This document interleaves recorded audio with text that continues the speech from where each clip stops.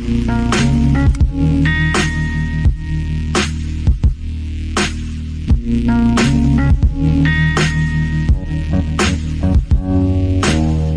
to Doctrine and Devotion, a podcast exploring Christian faith and practice from a Reformed Baptist perspective. My name is Joe Thorne. I'm the lead pastor of Redeemer Fellowship in St. Charles, Illinois. And I'm Jimmy Fowler, executive pastor at Redeemer Fellowship. Just got done with the community group Leaders Fellowship. That was good. Yeah, Lots man. of fun. Get to hear from all the different CG leaders and what's going on and what's not working. And But you know what is working? You know what we my found CG out? is working because we're huge. Yeah, well, growing. First of all, the leadership's not working. Yeah, there it's working great because everybody's two coming. and a half elders, and you guys can't multiply properly. We can. We just, we you grow just so won't. fast, you just can't do it that No, quick. it's not that. Yeah. It's not that. We need a planning committee. You guys- We need a strategy. You're a bloated Baptist church. Yeah. That's exactly what you are. Right on. But that's not what I'm talking about. What's working? What else is working? From what we gathered from our CG leaders is we're seeing some tremendous growth in our church. Yeah. When people find out that Joe freaking Thorne is the pastor. Well, I'm a celebrity. Man. I am a big deal. Man. So yeah, we've had some people Like join our church. one guy read my book. He didn't know I was local. Yeah. Yeah. We just heard the story today. Okay, yeah, but hold on. You're telling me that other people haven't came because of Joe Thorne? Maybe one other person that I can think of. Kevin did. Because he heard me on White Horse Inn, and he was like, I'm going to go down there. But no, I'm not lying. I don't know anybody else. No, that guy Luke that you met, him and his mom? Nah. Yep, yes, they did. I talked with him. He told me. So don't matter. Yeah, how many people? 3? I guess 3. Wow. Yeah. 3 out of 280? No. Okay. Yeah, okay, well, hold on. But I'm just being gracious with the recent ones. Okay. Yeah, the riches? Oh, yeah, the riches. Yeah, see? Yeah. All right, so 4 out of 280. Okay, big deal. I can keep going. Okay. You want me to keep going? I dare you. One more. Give one more. Dare you? Yeah, You're daring me. You can't come up with one more. Yes, one I can. More. Oh, do it. Joey Cochran. No, that was. Yes, it was. It wasn't because of Joe Thorne. Yes, it was Joe freaking Thorne. You dare me for one more, and that's the one. That doesn't count. Yeah, Listen, it counts. Nobody cares. You know what? You're just all like super sensitive right now because you're at home. Because you're at home and your wife's not there, and you're losing your mind trying to take care of the kids and run the company and do church stuff. You have been cranky and emotional. Okay, first of all. True to the cranky. Yes. I don't know about emotional. I don't know about emotional. You're on the verge of crying right now. I am not on the verge of crying. Your eyes are pooling with tears right now. First of all, I just want you to, okay, 2 things. 1, I love my wife. So I surprised her with a gift. Yeah. Oh, that was a great idea. Yeah. I sent her to Canada. Yeah, without the kids. Genius. So that her, my sister-in-law had a baby. And now the baby shower is today, Saturday. Yeah. And so I sent her so she can go and enjoy and surprise even the family over there. That's as a loving husband, I felt like that was my duty. Now, my wife neglected her loving duty by laying out the schedule and let me know what it is that the kids have to do and have those things set out. Because all of a sudden I'm finding out there's a birthday party today. Got to get gifts. Got to go figure out. Yeah. This is your fault. This is all your fault. How is it my fault? I show up at home yesterday. The neighborhood kids there, and they're all like, "Hey, we're gonna go outside and play over at Nick's house." I'm like, "Go for it!" And all of a sudden, I find out none of his parents are home, and he was supposed to be at my house because I'm supposed to be watching him, and no one told me that. No one told me that. It's all your fault, dude. How's this my fault? Because you don't send your wife away without the kids. You always send your wife away with the kids. But I'm gonna make it. I just got to make it through this birthday party, and I'm done. All right, so when does she come back? Tomorrow. Okay, so just the weekend. Yeah. Okay, like I said, it was just a 3-day thing. No, I got work. So why are you on the verge of crying? I'm not on the verge of crying, but I am frustrated. I am frustrated that things weren't laid out properly for me to know, knowing that I had all these things of a trial this week. Here's the text. I had a long... Here's how my text goes with Jimmy now. Oh, stop it. I'll be like, first I got to get past all these gifts that I can't share with you. So I said, I sent him an email and he's like, can't talk now. Bye. I'm like, oh, okay. He's dealing with. Well, first of all, you hit me rapid fire with text, and so I wanted to acknowledge. I wanted to acknowledge that I saw your text, but I can't talk. So bye. Okay. And I was driving. Okay, so at 8:29, I sent you a no response necessary, funny thing about like, hey man, I'm just chilling. Yeah, don't need to respond to that. Then 10 minutes later, that's not rapid fire. 10 minutes later? Okay. Listen, nobody cares. They tune in to hear us talk about 1689. They don't want to so what are we talking about today? We're going to talk about the warm and fuzzy subject of reprobation, the non-elect, the fate of the non-elect, from paragraph 4 of chapter 10 of the 1689. Now, this whole chapter is on effectual calling, on how God draws the elect effectively to Christ for conversion. But in paragraph 4, we start to deal with the non-elect. Yeah. So I'm going to go ahead and read it. I'll read the whole thing up front. Others not elected, although they may be called by the ministry of the word and may have some common operation. Did you really just take my drink? Did you really just take my drink? You know, I'm reading over here. I really wanted that. And you go, it's the last one. I stole I'm not drinking the whole thing. Okay, good. Because I stole the last one from Pat. So don't steal the last one that I stole. Here we go. I start over. All right. Others not elected, although they may be called by the ministry of the word and may have some common operations of the Spirit, yet not being effectually drawn by the Father, they neither will nor can truly come to Christ, and therefore cannot be saved. Much less can men that do not receive the Christian religion be saved, be they never so diligent to frame their lives according to the light of nature and the law of that religion they do profess. You know, we should have started this with a Flowers trigger warning. Oh, goodness. Because this is going to trigger the traditionalists. We go on double predestination here. This is like, oh my, this is a little rough theologically for some people. All right, so let's just walk through it little bit by little bit and try to make some sense of this and encourage people to think about these things biblically. Mm-hmm. So in terms of the fate of the non-elect, it starts with this, right? Others not elected, right? Although they may be called by the ministry. So there is a distinction made, right? Yes. On the front end, there are the elect and the non-elect. Yeah, the elect, those that are chosen to receive the grace of God, grace from God based on what Christ did. Right, exactly. So they're not chosen because they're special. No. They're not chosen because they're awesome. They're not chosen because they worked hard enough. They willed themselves into God's grace. They're not chosen because they chose. Yeah. It's not like God didn't look forward. Hold on, wait. Say it again? Yes, they're not chosen because they chose. Some people believe, God chooses them because in the future they will choose God. That God. Yeah. So in essence, God chose. Okay, yes. Yeah. God based his decision off your first decision. He waited for you. Yeah. You know, he gets dibs after you make your decision. There you go. Yeah. All right. So you said the elect are those chosen to receive the grace of God based on what Christ did. Yeah. So the non-elect then, and we want to be precise, at least we want to try to be precise on how we define this. The non-elect then would be those who were chosen to not receive grace. Yeah. They were left alone to receive justice based on what they did. And that's the key thing. The elect are chosen to receive grace based on what Christ did. The non-elect are chosen not to receive grace. They are passed over. They are left to themselves to receive justice based on what they did. And, we've got some verses here that I think we can point to, Jimmy, that would going to clarify these things. I mean, Ephesians 1:3-7 says, "Blessed be the God and Father of our Lord Jesus Christ, who has blessed us in Christ with every spiritual blessing in the heavenly places, even as he chose us in him before the foundation of the world, that we should be holy and blameless before him. In love, he predestined us for adoption to himself as sons through Jesus Christ, according to the purpose of his will, to the praise of his glorious grace, with which he has blessed us in the beloved. In him we have redemption through his blood, the forgiveness of our trespasses, according to the riches of his grace." Right. So, I mean, according to, Paul in Ephesians 1, election is based on God's will, his mysterious will. It's based in his love for his people. Mm-hmm. And it is not based on anything foreseen in an individual. Yeah. The riches of his grace. It's this free gift given, it's something you haven't earned. So when we're looking at election, you ultimately have to start having the discussion on the non-elect or the reprobate. And Romans 9 is, of course, one of those passages that we frequently go to help unpack what this looks like. Now, there are some people that want to say, well, Romans 9 is about national Israel, or it's about the people of God. It's about the group. It's not about individual salvation. But in my estimation, you're talking eggs and omelets at this point, right? Yes, and there's a real sense in which Paul is talking about a people group, But he is also talking about individuals. You don't get to the group without the individuals.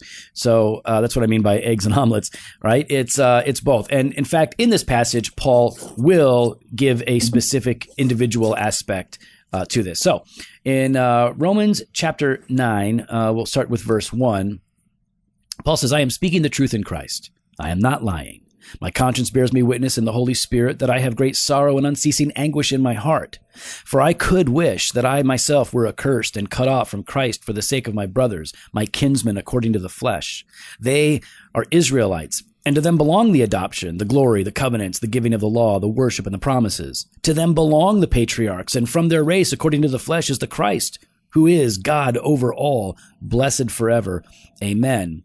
But it is not as though the word of God has failed. For not all who are descended from Israel belong to Israel, and not all are children of Abraham because they are his offspring, but, quote, through Isaac shall your offspring be named.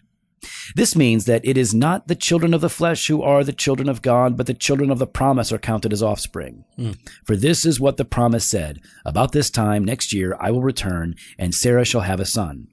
And not only so, but also when Rebekah had conceived children by one man, our forefather Isaac, though they were not yet born and had not done anything either good or bad, in order that God's purpose of election might continue, not because of works, but because of him who calls, she was told, the older will serve the younger. As it is written, Jacob I loved, but Esau I hated. What shall we say then? Is there injustice on God's part? By no means. For he says to Moses, I will have mercy on whom I have mercy, and I will have compassion on whom I have compassion. So then it depends not on human will or exertion, but on God who has mercy. For the scripture says to Pharaoh, for this very purpose I have raised you up, that I might show my power in you, and that my name might be proclaimed in all the earth. So then he has mercy on whomever he wills, and he hardens whomever he wills. So this is, most people that I talk to that read this at the sort of the church level, the pew level, don't have a hard time getting the point that Paul is making. Mm-hmm.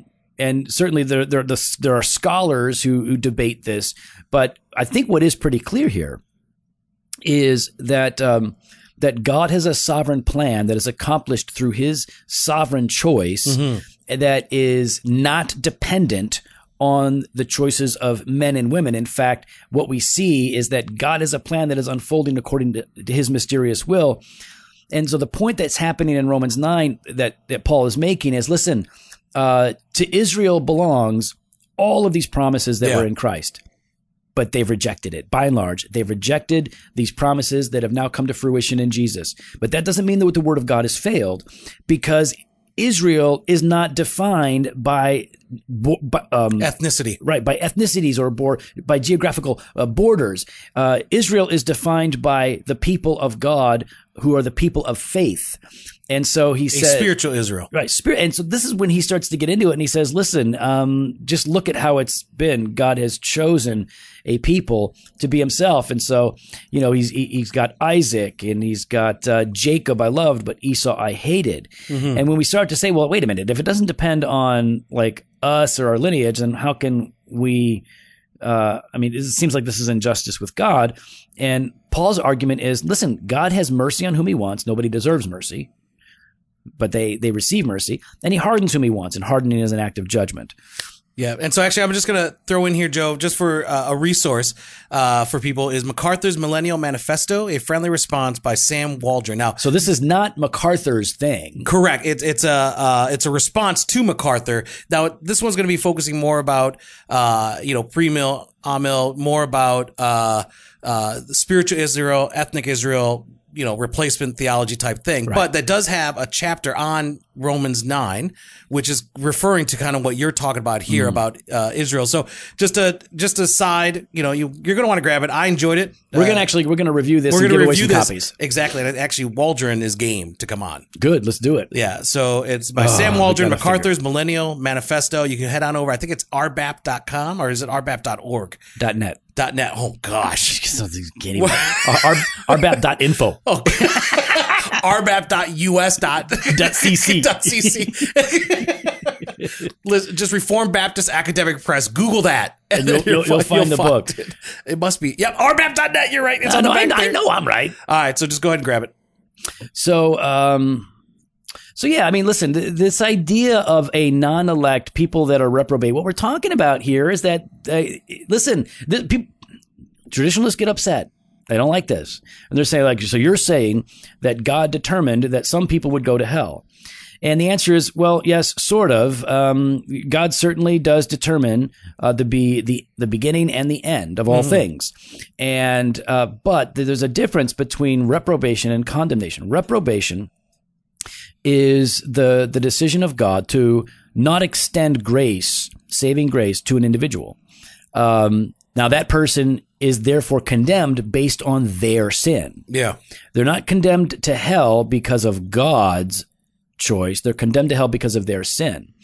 So you got to kind of have to parse it out. But just, Jimmy, there are scriptures that say some really hard things about this very doctrine. Yeah, I mean, Proverbs 16:4, the Lord has made everything for its purpose, even the wicked for the day of trouble.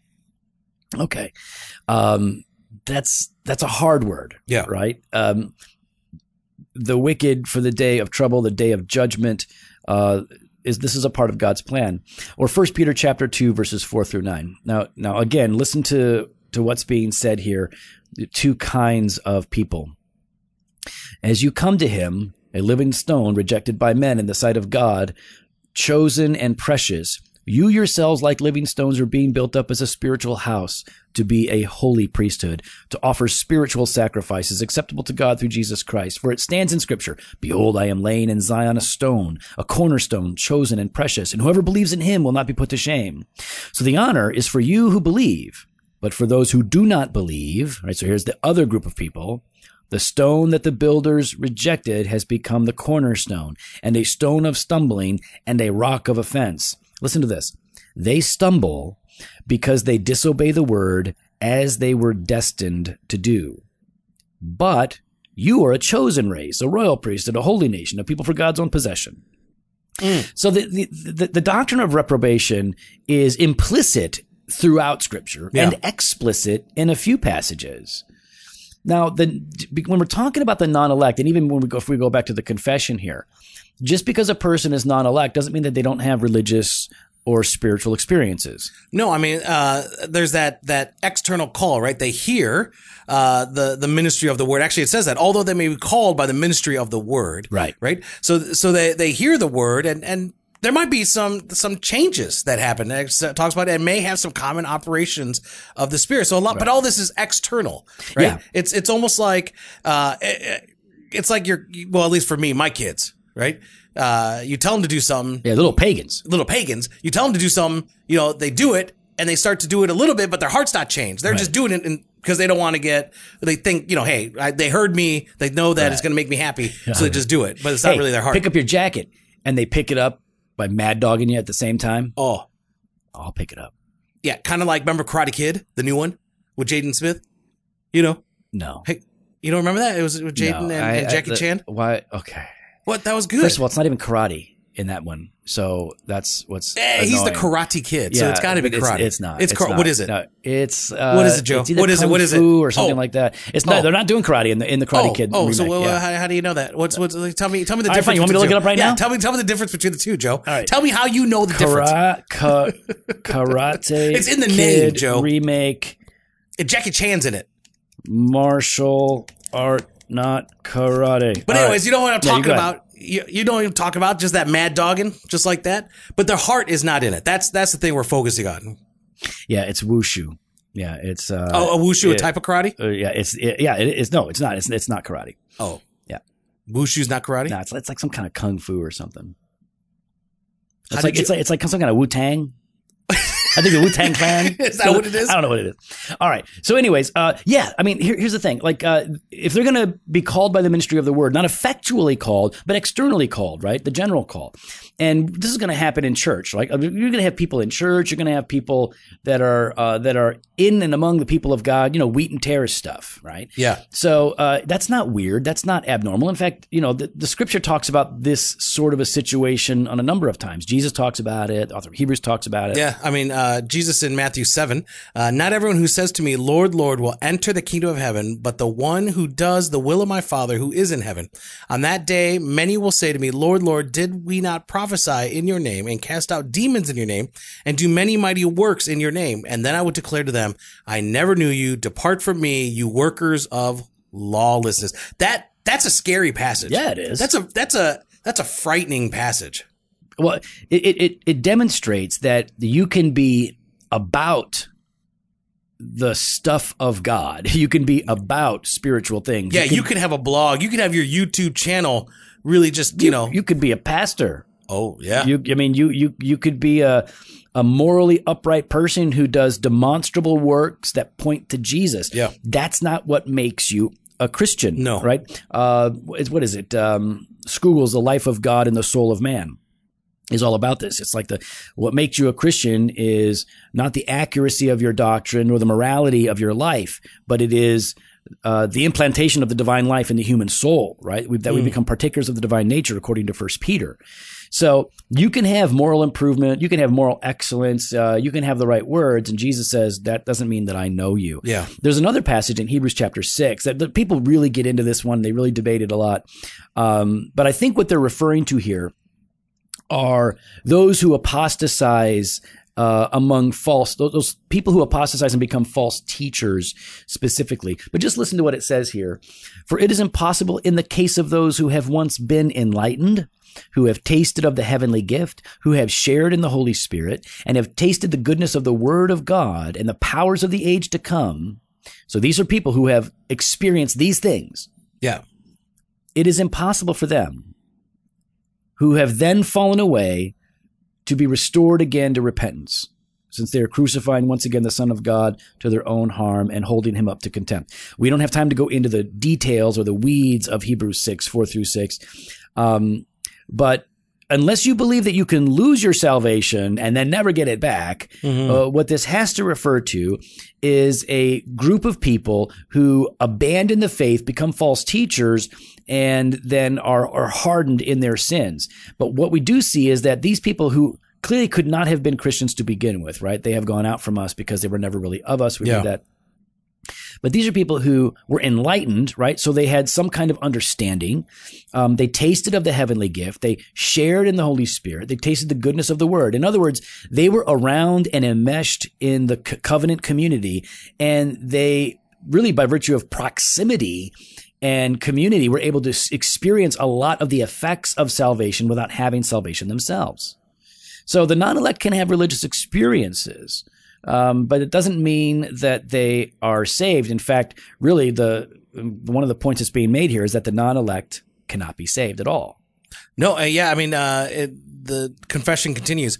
Yet not being effectually drawn by the Father, they neither will nor can truly come to Christ, and therefore cannot be saved. So salvation it's impossible. It's an impossibility. It's without that effectual calling of God that chapter 10 has been talking about this whole time. Yeah, our natures are just too corrupt. Yeah. Right? We are spiritually dead, not spiritually sleepy. Yeah. Wait, did I just say spiritually sleepy? Yeah, we're not spiritually sleepy. Sleepy? Oh, okay. Yeah. Just we get woke? Yeah. Some of us are woke, some of us are I'm not woke. You're not woke? No. But you're spiritually alive because you're dead. Yeah. But woke has different implications. What do you mean? I woke up today. Yeah. But I'm hashtag woke.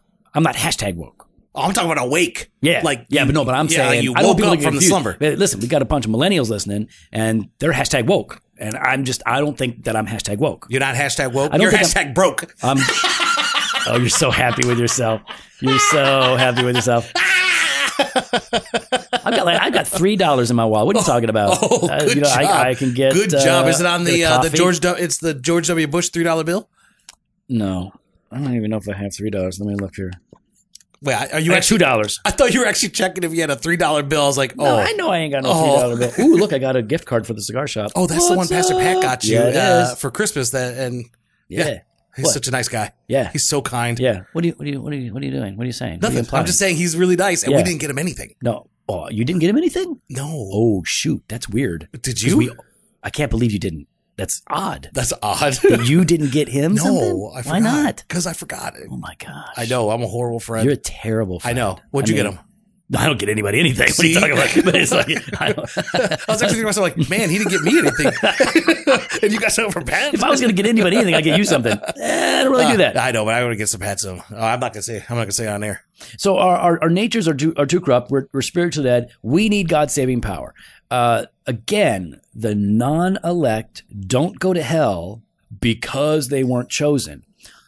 Now, the non-elect do wind up going to hell as they are not chosen. But the reason they go to hell is because of their own sin. Yeah. The difference I think that we're keep talking about is we're all destined for that. Like left in our original state, left in our state, we were all destined for that. It's just that by the grace of God, some of us were chosen not to. If God had created humanity and said, hey, I'm a good and benevolent God, I'm going to create you and give you the chance to do what's right.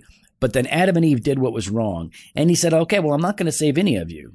I'm going to consign you all to hell, and that's what you deserve. And my wrath and my righteousness will be revealed. That would still be okay. That would be good because that's what's fair. But God does more than fair. He does grace, and he saves a number so great that no one can even number them. And then it kind of drills down into this idea of the exclusivity of salvation in Jesus, right? When it says, much less can men that do not receive the Christian religion be saved, be they ever so diligent to frame their lives according to the light of nature and the law of that religion they do profess. So, I mean, this is pretty clear, right? There's no salvation outside of Jesus. None. Acts 4:12, there is no salvation. There is salvation in no one else, for there is no other name under heaven given among men by which we must trust. John 14:6, Jesus says, I am the way, the truth, and the life. No one comes to the Father except through me. John 3:36, whoever believes in the Son has eternal life. Whoever does not obey the Son shall not see life, but the wrath of God remains on him. Okay, so this is not a surprise. We are Baptists, and Baptists believe in unless you're just abandoning not only the Bible, but even just Baptist heritage, right? We believe in the exclusivity of salvation through Jesus Christ alone, right? Correct. So nothing surprising here. I like that there's, they go in and they're very clear about this in paragraph 4, but I like that they even go on to say that like the natural law and natural revelation is not sufficient to save, right? When it says, be they never so diligent to frame their lives according to the light of nature and the law of that religion they do profess. But Joe, so when we hear that, because he's talking about that, what about those who respond to natural revelation, right? Yeah, like there are guys out there that make this argument that, what about people that respond to the God? They haven't heard the gospel. So if they don't hear the gospel, they can't be saved, right? Yeah, no missionaries have come. They're thinking of like the most outermost, right? Individuals. So there are people there that would say, well, okay, there are two ways that people talk about this. Some guys like Millard Erickson in that terrible systematic theology, he says that it is a theoretical possibility for people to be saved through general revelation. So in other words, if they believe in the God who was revealed in creation, then they'll be saved because they have real faith. It's not in Jesus, but it is in God and the God who has been revealed. So Miller doesn't say that it happens as much as he says it's a theoretical possibility. That's pretty much when I shelved that book and didn't care about it anymore. And then other people will say they have this more of a middle knowledge view, whereas, when people respond positively to God's general revelation, then he will send them missionaries because they're already responding. But again, this sort of begs the question, right? Is God responding to our acceptance of him, or are we responding to God's acceptance? He's moving based on what we do. But here's the bottom line. It's almost reactionary. It's a reactionary God. Right. And the bottom line, though, is, okay, so here's the question. What about those who respond to natural revelation? The answer is nobody responds to natural revelation. Nobody responds to it positively, not in terms of real faith, real dependence. In fact, what we tend to do when we see what God has made and all the good things, we turn those good things that God has made into gods and we worship them. Oh, well, Romans 1, right? Romans 1. That's the whole point of Romans 1. That's the whole point, 18 to 25. For the wrath of God is revealed from heaven against all ungodliness and unrighteousness of men who by their unrighteousness suppress the truth. For what can be known about God is plain to them because God has shown it to them. For his invisible attributes, namely his eternal power and divine nature, have been clearly perceived ever since the creation of the world in the things that have been made, so they are without excuse. For although they knew God, they did not honor him as God or give thanks to him, but they became futile in their thinking, and their foolish hearts were darkened. Claiming to be wise, they became fools and exchanged the glory of the immortal God for images resembling mortal man and birds and animals and creepy things. So just like Joe was talking about, we worship the created rather than the creator. Therefore, God gave them up in the lust of their heart to impurity, to the dishonoring of their bodies among themselves, because they exchanged the truth about God for a lie and worshipped and served the creature rather than the creator, who is blessed forever. Amen. Yeah, that's such a clear statement on how we respond to general revelation. We don't, not in the right way. Or if we do, we respond to it in the worst possible way. It's supposed to elicit praise to our holy and wise and immortal and invisible God, and instead we carve out animals and we bow down to them and sacrifice animals to them. It's just crazy. So, but even if somebody were to say, okay, clearly though, there are people that do recognize that there is a creator. Yeah, there's a higher being. Yeah, and maybe they don't understand a lot about God, and maybe they don't have like genuine faith in the God, but they do. Some people do frame their lives according to that general revelation. In other words, they're morally upright. They're decent people. They're civilly righteous people. But the issue here, and this is what the confession is stating, it doesn't matter how diligent they are to frame their lives according to the light of nature. We need redemption, not moral improvement. And redemption is only found in Jesus. So that's really the point that's being made here in this chapter on effectual calling, that we need Christ, and the only way that we will experience redemption in Christ is if God the Father has elected us, if God the Son has died for us, and if God the Holy Spirit effectively and effectually calls us to Christ so that we believe willingly as a consequence of the new heart. Those who are not chosen, the non-elect, they are condemned for their sins, and there is no way that they will be saved. Now, we've talked about this again and again, but just to the last thing that I want to say about it is, this is not a discouragement for me in evagelism. Exactly. This is an encouragement to me in evangelism. I do not know who has been elected. God is not going to elect anymore. He has elected everybody. He's already chosen. So what I do is I preach the gospel, and I trust God to be a good and generous God and to save his people. So, because for example, with my dad, before my dad believed, I shared the gospel with him straight for 19 years. But I never despaired. I prayed that God would save him. I believed that God would save him because I'm praying for something good, right? That it's accordance with his will of precept, right? And if I thought it was up to me and my ability to persuade, I would never have gone to Kentucky. I would have just stayed with my dad. I would never have left because I want to use every opportunity to try to persuade him. But I knew I preached the gospel, and I pray and I trust God to do the converting, for the Spirit to do the effectual calling, and wonderfully, my mom and my dad have both been converted, and they know Jesus. So for me, I trust that God has an elect number of people in every city, in every tribe, tongue, and nation, and all we have to do is preach the gospel and be faithful, and he will do the work that we cannot do. Amen. Well, we'd love to hear your thoughts. You can follow us online on Instagram and Twitter at DocInDevo, or on Facebook /Doctrine and Devotion. You can head to the website, doctrinefordevotion.com. There you can contact us. You can sign up for the email blast, or hit up the store, jofostore.com, and grab some gear. Joe, what are you going to do in May? What do you got going on in May? I don't know. What am I doing in May? You know what we're doing in May. What are we doing in May? Okay. Well, I'm preaching it. In March, I don't want to hear about what you're doing in March. Philadelphia Conference of Reformed Theology in March. They didn't pay for that spot. In Michigan. That's right. No, but I'm going there. No, they didn't pay for that. They did not pay for the sponsorship. They did not pay for that sponsorship. And the Presbyterians. I don't know the date, but it's March. PCRT. I'll be on the main stage. Let's see. Our conference, May 3rd and 4th, on biblical theology with Dr. Jim Hamilton. Bam. We got a bunch of breakout sessions going on. You want to register for this thing. It's going to be really good. We got a bigger space, nicer space. It's going to be longer. It's going to be worship music. This is going to be the best conference of the year. We want you guys to be PCRT. We love you, but this is going to be better. If you can only go to one, you go to D&D. There you go. So you want to head drvoce.com/conference. Fresh pod every Monday and Thursday. Blog post on Wednesdays. Video content when available. Later.